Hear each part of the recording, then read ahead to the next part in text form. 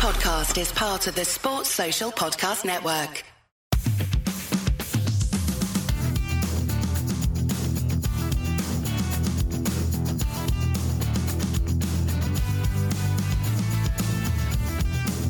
Hello and welcome once again to another matchday edition of the Leeds That podcast. I'm Paul and tonight I'm joined by James. Hello. And Rocco. Hello. Tonight we're going to be discussing the home fixture against Southampton, as well as having a look ahead to the weekend's fixture against Watford and what a fixture that is turning out to be.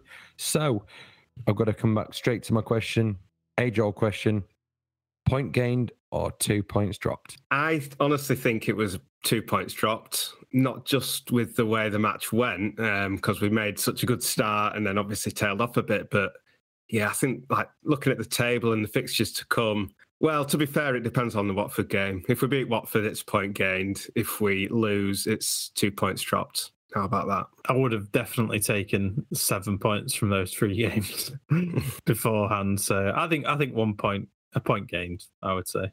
Although we didn't capitalise on the 30 minutes where we were brilliant in the first half. And if we had, it would have been a different story. So for that, I'd say 1 point gained is probably fair. Well, let's talk about it then. So get right to the start of the game. We came out and at it really, really fast. Will we ever score a regulation header from a corner when we've got a free header? A regulation header? Regulation header. Yeah, from Lolo Loriente. I did fancy Cooper to get one on a corner. It felt like that'd be nice for his comeback, wouldn't it? But as it happens, we just had a Diego pulling his face in frustration at that miss. He should have scored, really, shouldn't he? I thought it was a sitter at the time, but then looking at the replay on telly, it does come at him fast. It didn't look well. It looked like a full blown free header from where I was, but maybe it wasn't quite that easy. Maybe it was a bit unlucky. And what other chances did we create early in that period where it felt like we were really on top in the game? We had one where James was sprinting through, and again, like they didn't show this on Match of the Day, I don't think, so I've not seen it back. But it looked like he had all like half the pitch to run into, and he just sort of ended up trying to cut inside when I didn't think he really needed to. I thought he could have just got a shot away, just a toe poke or something. What did you guys think of that? Do you remember it? Seemed to break away fast and had options either side, but equally the options were dragging people away, which seemed to create more space for him. This is based on my memory because, as you say, I haven't seen a good replay of it. But it came down to his decision making or indecisiveness in the moment. And at that time, I turned to Matthew and Andy and said, Ian Hart did an interview last week where he said that if Dan James didn't have pace, he wouldn't be a Premier League player because he really don't rate him. And Matthew's response was, I don't rate Ian Hart. Well, the thing at the time was he was always left on the pitch in case we got a free kick. That was the only reason why he was there, because everything else was absolute dross, really. But but I think Dan James has divided opinion in this first season. There's some people who think he needs time. There's some people who can see the qualities he's bringing, and other people who just out and out say his numbers aren't good enough. And in moments like that, where we need to be lethal, we're not scoring regularly enough. So where do you guys stand with that? I know you really like him, James, so should we do the positive take first or second? No, go for it. All right. Yeah, I honestly, I think his footballing ability isn't quite up to scratch, to be completely honest. I don't think he's any better than Harrison for sure. I think his running's fantastic, which has its own merits and worthy merits. Tracking back's amazing, work rate, endeavour, attitude. But it's not even just the finishing for me. Like a lot of the time we're on the counter-attack and he'll play a pass and it'll reach his man, but it'll be like, 2 yards too forward or a bit behind the striker or not quite played hard enough or overhit. Like, yeah, for me, it just breaks down too much when it goes to him and he gets in great positions. I think he's got a lot of work to do, to be honest. I thought Dan James was very good at Norwich and very good at Wolves when Patrick Bamford was on the pitch. And I think that's the big problem. He's just playing out of position. He had that effort where he was through on goal to the right of the keeper, shot across the keeper, which was kind of weak. He didn't get it far enough past him or square it to Rafinha. I think it was Rafinha who was there. No, maybe I've got the wrong. Maybe Harrison. Do you remember the one where Rafinha pinged it across and it basically landed on his toe? Was it Yeah. was that him or Harrison, where it just like and then went straight into the keeper's hands? But it was looked a great chance from the other end. Yeah, and I think I give Dan James the benefit of the doubt because he is playing out of position. Like, as simple as that, And I think it'd be interesting to see him in this system have a good stint on the wing, I reckon.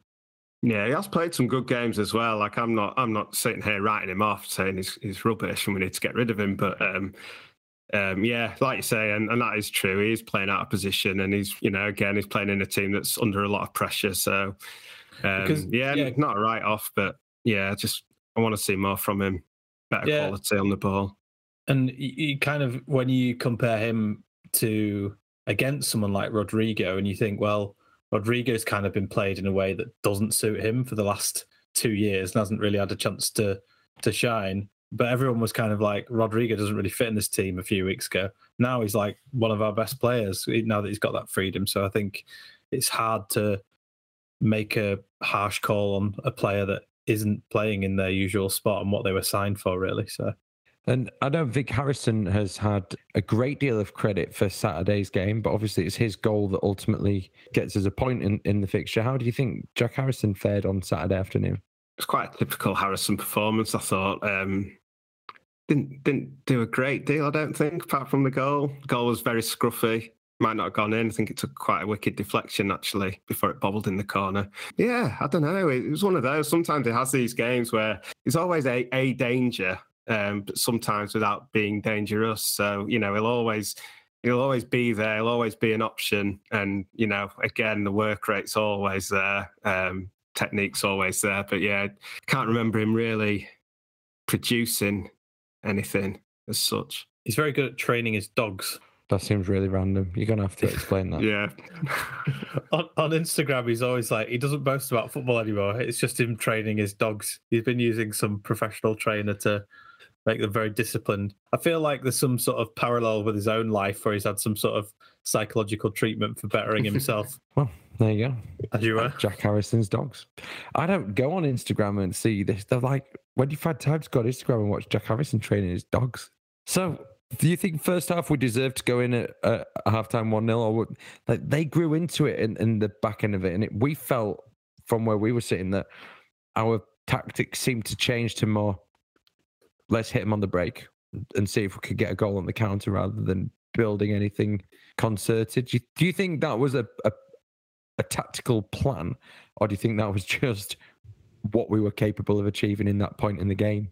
It's hard to say because he's got this 100 to 70 or whatever he calls it, where we go hard and then we sort of ease off a bit. So maybe it was. I mean, at the game, I just sort of saw Southampton growing into the game. I wouldn't be able to really say whether it was part of our tactics, and it could have been. But yeah, that first 30 minutes was really good. That was really positive. I mean, I don't know if we're doing something clever to get Rodrigo in so much space in the middle, and others as well. Harrison and Rafinha, when they came in, they were always in space, whether we're doing some clever movements, but it was working really well. I really enjoyed it. I enjoyed the game altogether, actually. I thought it was, apart from the time wasting and stoppages towards the end or in the second half between the 60th and 70th minute, I thought it was really good otherwise. Now, Matthew calls that the penis formation that we're playing. Can either of you explain that to me? Because he says it a lot, and I'm like, okay, not sure. Does that mean we've got a flat back four, and then in front of it, a few twos going down the middle? Yeah, and Southampton playing it as well, so it's like... Ironically, Robin was sat on the bench. What did you think to that decision? So his strike was out because he had COVID and then a slight hamstring issue in the international break. But did Robin Koch do enough to be the one that made way for Liam Cooper? I think we've talked about this before, and Cooper, he makes such a good case for himself to play all the time. And I've been saying it for weeks. We might have all been saying it, but we've been missing him dearly. He's been such a good leader for us, and He was again. I thought he was absolutely brilliant. So I know you can argue whether the decision was right on moral grounds, but I think on football and keeping us in the Premier League, you've got to get him in there because it's kind of what we've been missing for a long time. And to be fair, that's the first time he's played a proper match in that system under Marsh as well, and like nailed it really. I don't think he made really any mistakes, and you always think there's a mistake in Cooper, but there was just nothing. He slipped on the halfway line, and the referee waved it on, and who didn't bloody slip on that football pitch as well? It's like, was it like because it was slightly colder or something, and they've got different studs on? Was it over wet, or it was weird? Just said Liam Cooper. I saw a stat yesterday that he became the first player in Leeds United history to play under 10 different managers, which is madness in itself. It's amazing that he's got any footballing ability based on some of the managers that he's been under. They could have coached it out of him. It is mad when you think about it. Like same with Calvin, they played through some managers that gave them nothing, that taught them absolutely nothing, yet they've sustained their ability and got even better. Also, probably a very good job that Bielsa's done. So yeah, I thought Cooper was excellent as well. Just to echo that thought, I've always said that he's our best centre back, and I did doubt myself, because not many people agree with that. But obviously, while he was out the team, his reputation grew, and then he backed it up by putting in just a brilliant, solid display. And I know there's, I do think that a lot of the enthusiasm around Struijk is based on his potential rather than his ability. He has made mistakes recently, and he's just, he's not as dominating as Cooper. Cooper's a really dominating centre back, and yeah, fair enough, he might make one or two mistakes this season, but Struijk, trod on the ball against Man U. He let Van Dijk just run and score a free header against Liverpool. There's others as well, I'm sure. So yeah, we're in the Premier League against the best players in the world. You're not going to be impeccable. Fair play to Cooper. What would it cost to replace Cooper? Well, exactly. Yeah. I think 15 to 20 million based on what we've been paying for centre backs on Llorente and Koch, which is a big chunk of money. And I think there will be people who would say we need to get rid of it. But the centre back position for now, if we stay in the Premier League or we go down, we had all of them available on Saturday. And when you've got that wealth of variety there, and you could choose. So you've got Llorente and Cooper, but you've also got Koch, Struijk, Creswell. So it's only Hjelde that was unavailable. That was funny because he said Leo and people thought he'd said Liam in the press conference, and so people thought Cooper was out again. Any one of them you would be quite confident in starting. We've got one there that's a young player who people have loved all his appearances and instantly was linked with Liverpool and other clubs when he's come on. We've got Struijk, who's been linked with having to choose between the Netherlands and Belgium for his international.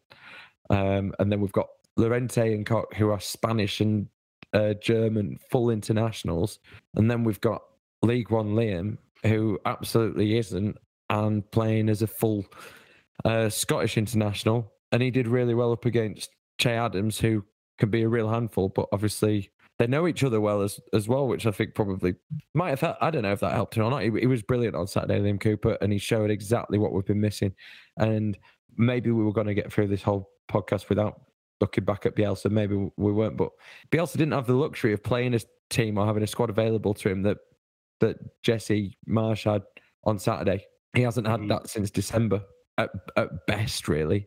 So I don't begrudge him it. I want him to have that, and we need to do well. But centre back is not going to be a position that we struggle with, even if we got relegated. And Llorente and Koch says if we go down, we're going down together. So doesn't sound like he wants to leave. But if the internationals moved on and we were relying on the youth, I think they'd be up for a scrap in the division below. It'd be good to see. Yeah. Well, no, obviously no one wants to see that, but yeah, to see Cresswell and Struijk and Hjelde and Cooper marshalling them, probably in either division, they might be okay from what we're seeing so far. Yeah, I don't know. I like Llorente obviously came in last season and coincided with a brilliant upturn in form, and also the defence itself stopped conceding from corners and stopped conceding basically. This season he's not been as impressive, I don't think. And Koch obviously, like he really impressed at first, but he's just not had a chance, has he, bud?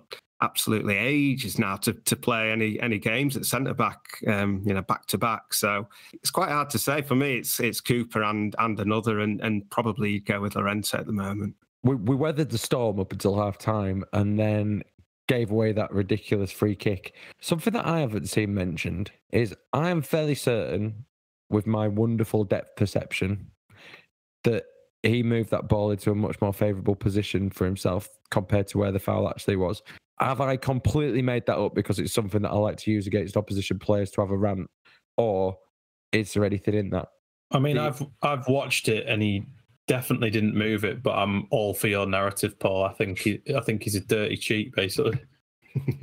I'm gutted because I wish I hadn't asked now because I was happy to just believe in my truth. So he's a good free kick taker. I turned to my sister straight away. I said, "There's a 95% chance this is going in." Unfortunately, the guy behind me said it's too close for him to get it up and down.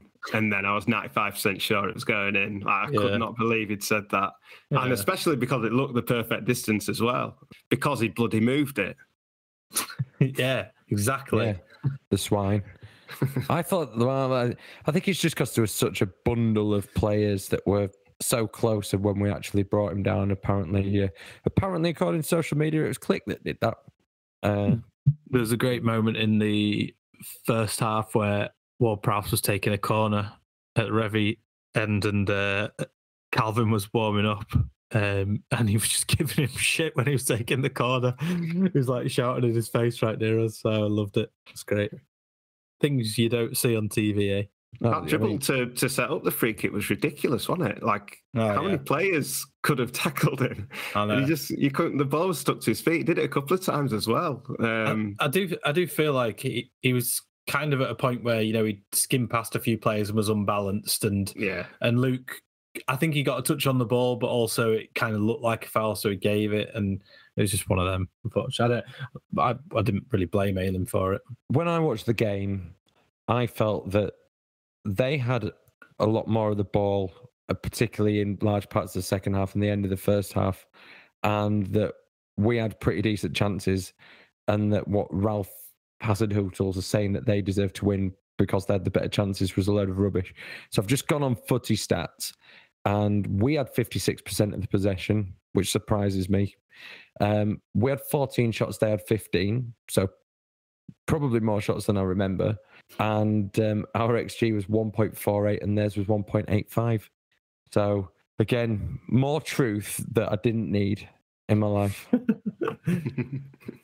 I would prefer to just stick to my narrative of what happened, because I was at the game. That website wasn't. But why did the second? That's a really bad link to this. Why did the second half not go as we wanted it to? I don't know, but I'm hoping next season when you turn up next year, you're gonna have just a footy stats board. Well, footy stats is now at the game. I don't want to be disparaging to the bloke who does sit next to me, but if the footy stats board turns up instead of him, might be a bit of a break. Just going back to your conversation earlier around the 170 thing as well, is that I do kind of see what he's saying, and that fans' expectations are for us to be 100 miles an hour all the time, like we were under Bielsa.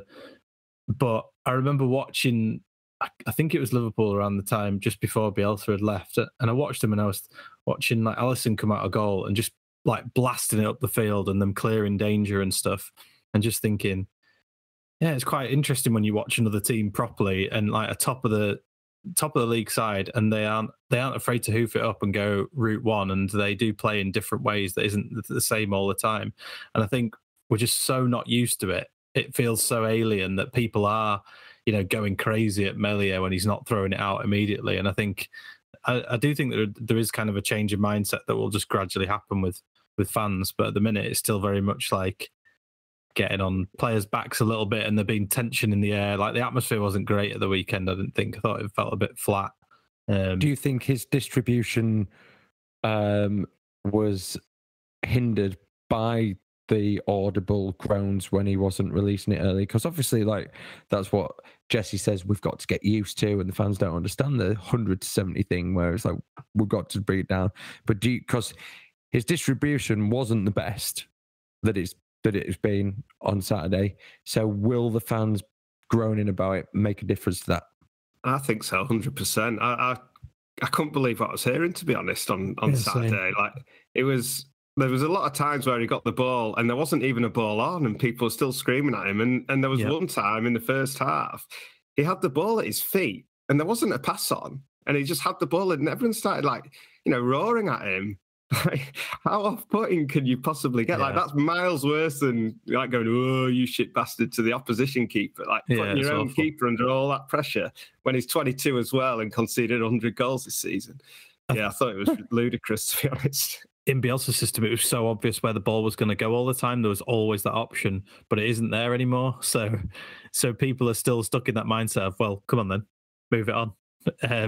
But it's not, and he has to hunt around for it and wait for the team to move and wait for gaps to come in. So, I should say there was 1 or 2 times where like Rafinha or Rodrigo was free for a long throw, but literally like 1 or 2. Not all the other times. Yeah, I think there were a few occasions where the ball could have gone sooner, and I think that is probably what Jesse Marsch is saying, is that we've got to do the 170 thing, but the players have got to learn and begin to judge when it's right to get that ball out early and to be able to mix it up and have that decision making in a game. And like Bielsa, did he say this, or I'm paraphrasing, but he said if every game was played with robots and he was able to control it, then he'd win every game. But it's not. It's played by humans, and I think he's giving them more in the decision making, but they're transitioning from one system to another. And so the safer option for Meslier in those moments is to bring the pace down, even if that ball is on. So when those balls are on, he's got to learn when it's, Rodrigo has gone, Rafinha has gone, let's get it out there quickly. But his direct instruction is probably don't do that. The crowd will get on you, but don't do it. You're going to hear them at you. Wait and see where the ball is from there. We didn't create much in the second half. Well, the best chance fell to Rafinha, I think. Like, edge of the box or just inside the box, and he skied it into the cop. Oh, yeah. I thought he was going to pass it on again, just out to his left. Yeah, Harrison was there, I think. Yeah. I thought Rodrigo seemed to create a lot for us in the second half, just getting the ball and running, which is kind of what we needed. But beyond that, didn't really feel like it it didn't materialize into anything, did it? So there was a couple of times where we got sort of in behind to the line, but then the pullbacks just didn't work or were blocked. I can't really remember nearly scoring. We don't look like conceding 4, 5, or 7, or even 6. I'll throw that one in there as well. But we look more assured at the moment. Don't worry, Paul. We'll be playing Man City in a few days. So yeah, there's still that to come. We'll have a chat about the fixtures and permutations shortly. But did you feel on Saturday, like from corners, we look sturdier? All these little bonuses, are they the kind of things, the pluses that you're seeing at the moment? Jesse Marsch felt that he could see in that game on Saturday that they are taking on board his methods and that it's starting to really take shape. And he also felt that one of the biggest bonuses was Liam Cooper playing 90 plus minutes by mistake, and Calvin coming in and playing, and not, he just said it's not cameo, it's a performance. Just how important was Calvin Phillips coming back, and how much did you see that you believe that his methods are really now becoming evident? Yeah, I think definitely the corner thing is a big thing for me. I mean, I hated the way that we used to defend at corners man to man because we were just rubbish at it. The players just weren't even looking at the ball half the time. And this way, he's got sort of 4 men zonal in and a couple man marking, and it's just better. It makes more sense to me. So that's good. And yeah, like I said earlier, like the pattern of plays are nice. We're getting space in the middle. We're attacking. I thought it was an exciting performance. Even if in the second half we were a bit toothless. So I think I felt a lot more positive coming away from the ground. I felt a bit more like I'm moving on. I'm actually quite pleased to hear you say Jesse Marsch's name twice on this episode, Paul. I don't think you've ever said it before, have you? Jesse Marsch. I'm still like I'm not there really. Is it like when I've said it, I've been not really sure that that's what he's called. So because I've actively avoided it, that's why I haven't really said it before. I don't want to say the wrong thing. Is that what he's called? We'll go with it. I don't know him. If I say Jesse, then I feel like I'm being a bit informal and I don't want to be his mate because I don't like him. So I have to give him his full name. What's his middle name? Jesse Bessie Marsh. No, it's Iker. I don't get that. Jessica. Good one. Oh dear. You're welcome. You're Good welcome. one. I like what you did. Jesse Allen Marsh. Yeah, Alan. Alan. That is robust. That is robust. What great middle name. I like him better now. Oh, that's what you can call. Just call him Alan. I'll call him his full name. I'm just going to call him Jam. James, you've seen more of Jesse's methods coming through. Yeah, we look a lot more sturdier when we're defending. Like that's an absolute given. And some of it's very similar. The lack of width is kind of weird, isn't it? At times, like you kind of expect it to go like really far out to the wings and then build from there. But yeah, getting used to it. I mean, if we're getting used to it, the players have got to be just starting to get used to it as well. And Calvin coming back is massive. You know, just to get a few minutes is really good. And he did seem to shore us up that bit more when he came on as well. And it'd be interesting to see more of him in the system and how it works. And I think it'll, like we know, it'll probably be closer to the England setup. Hopefully not as boring, but well, I don't think it will because we attack in a bit more of an aggressive way. But yeah, it'll be interesting to see how it goes. And Watford will be a good test for it. Not because they're a great team, because they're not, but it's just one of those games which is huge for them. And, you know, it's sort of their last chance, really, I think. So it could be interesting. Who for either you guys was man of the match? Liam Cooper. I'll go with Rodrigo. Just to mix up a bit. It's a good call. Well, Radio Leeds one. Yours was a good call as well. Do you want to swap? You say Rodrigo and I'll say Cooper. I've changed my mind. I'm going Rodrigo. Yeah, I'm going Cooper.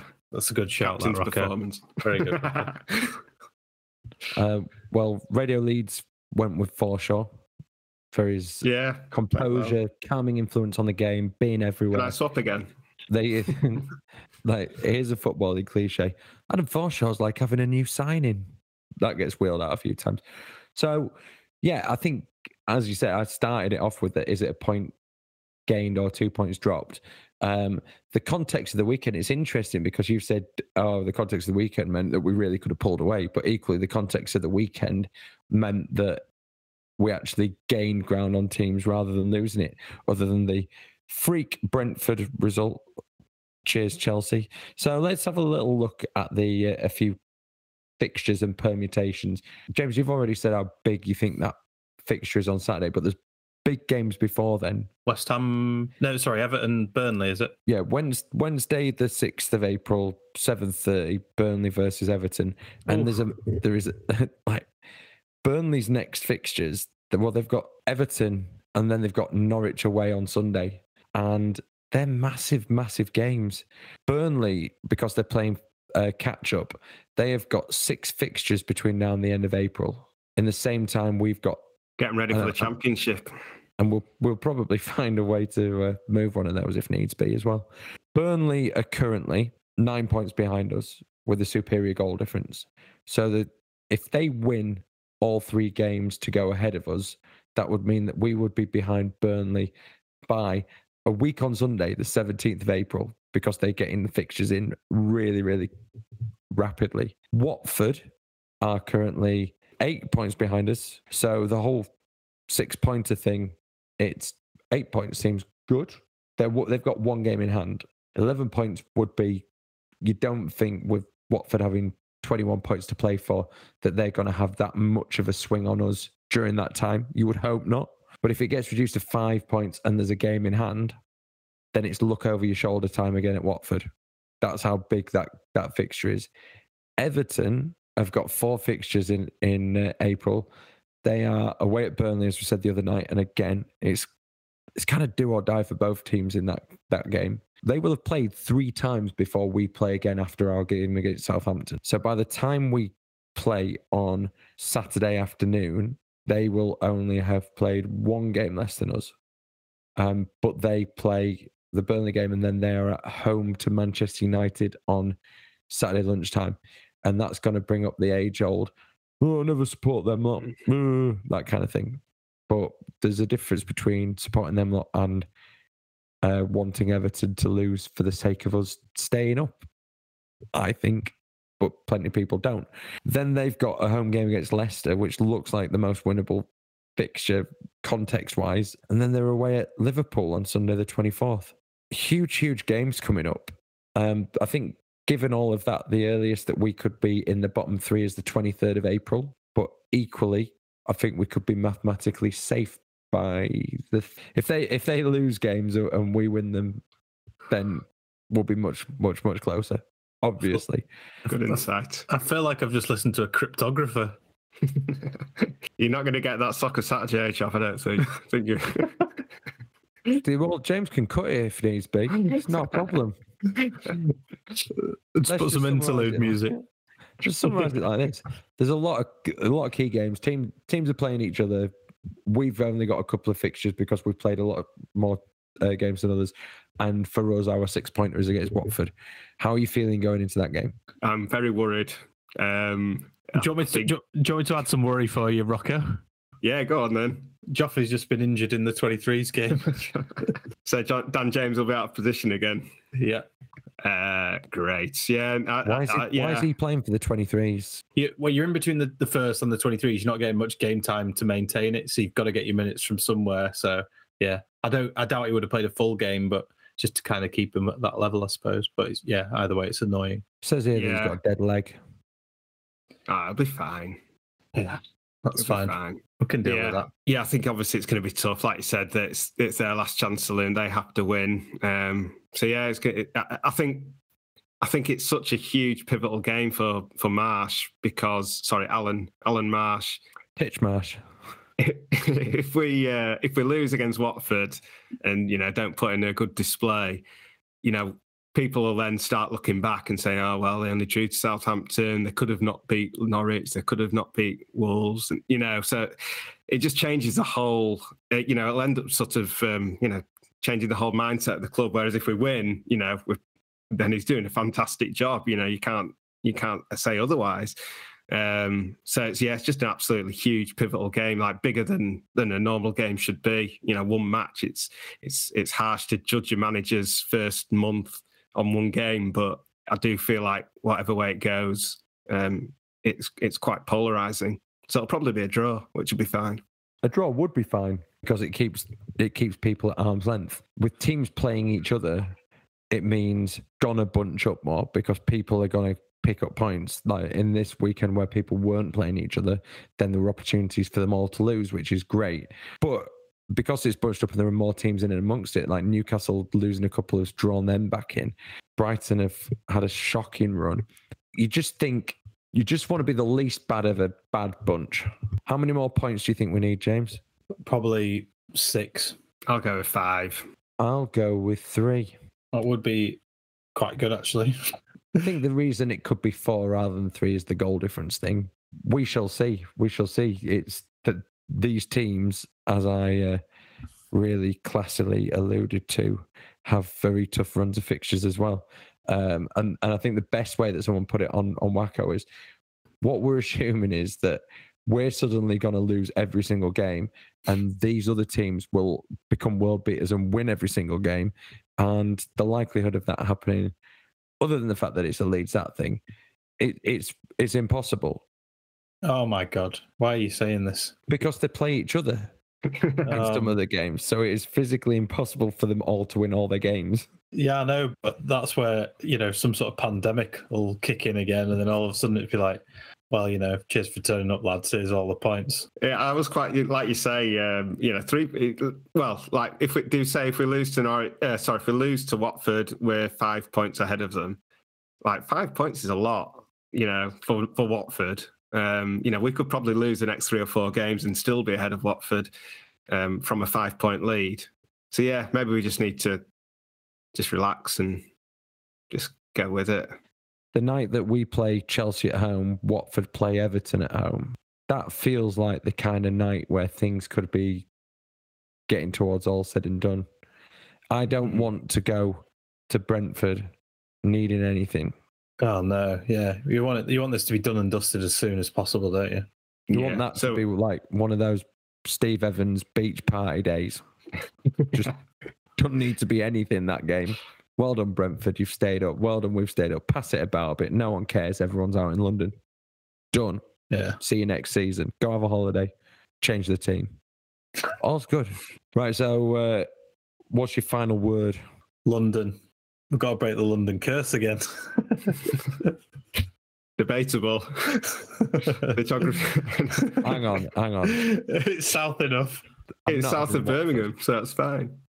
Yeah, exactly. What, south of Birmingham? It's in London. Yeah, basically. God, can't tolerate that kind of geography. Paul, did you do geography at university?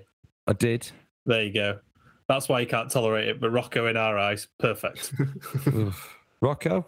I'll go with pivotal. If I'm allowed to repeat a word I've already said.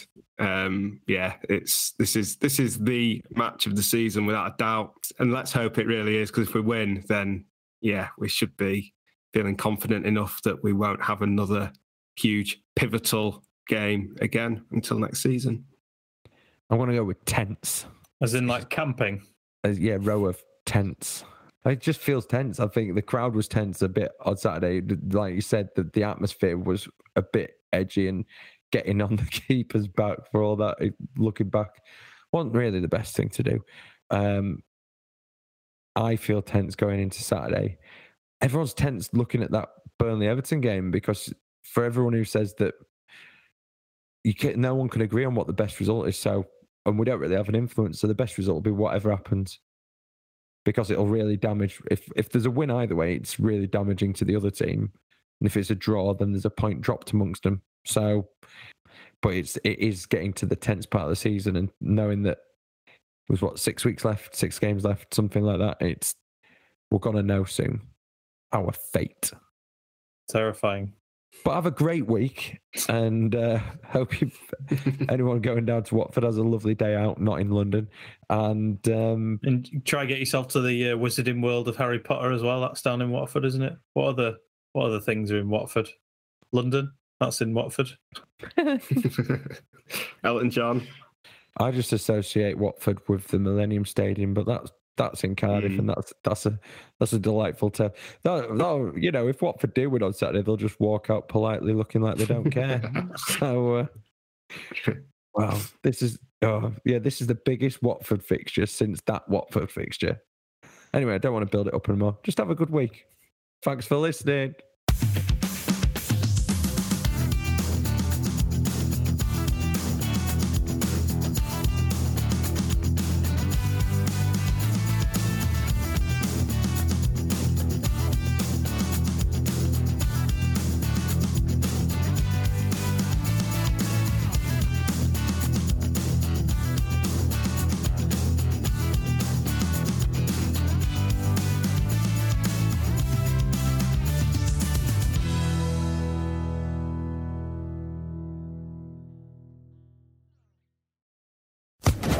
Social Podcast Network.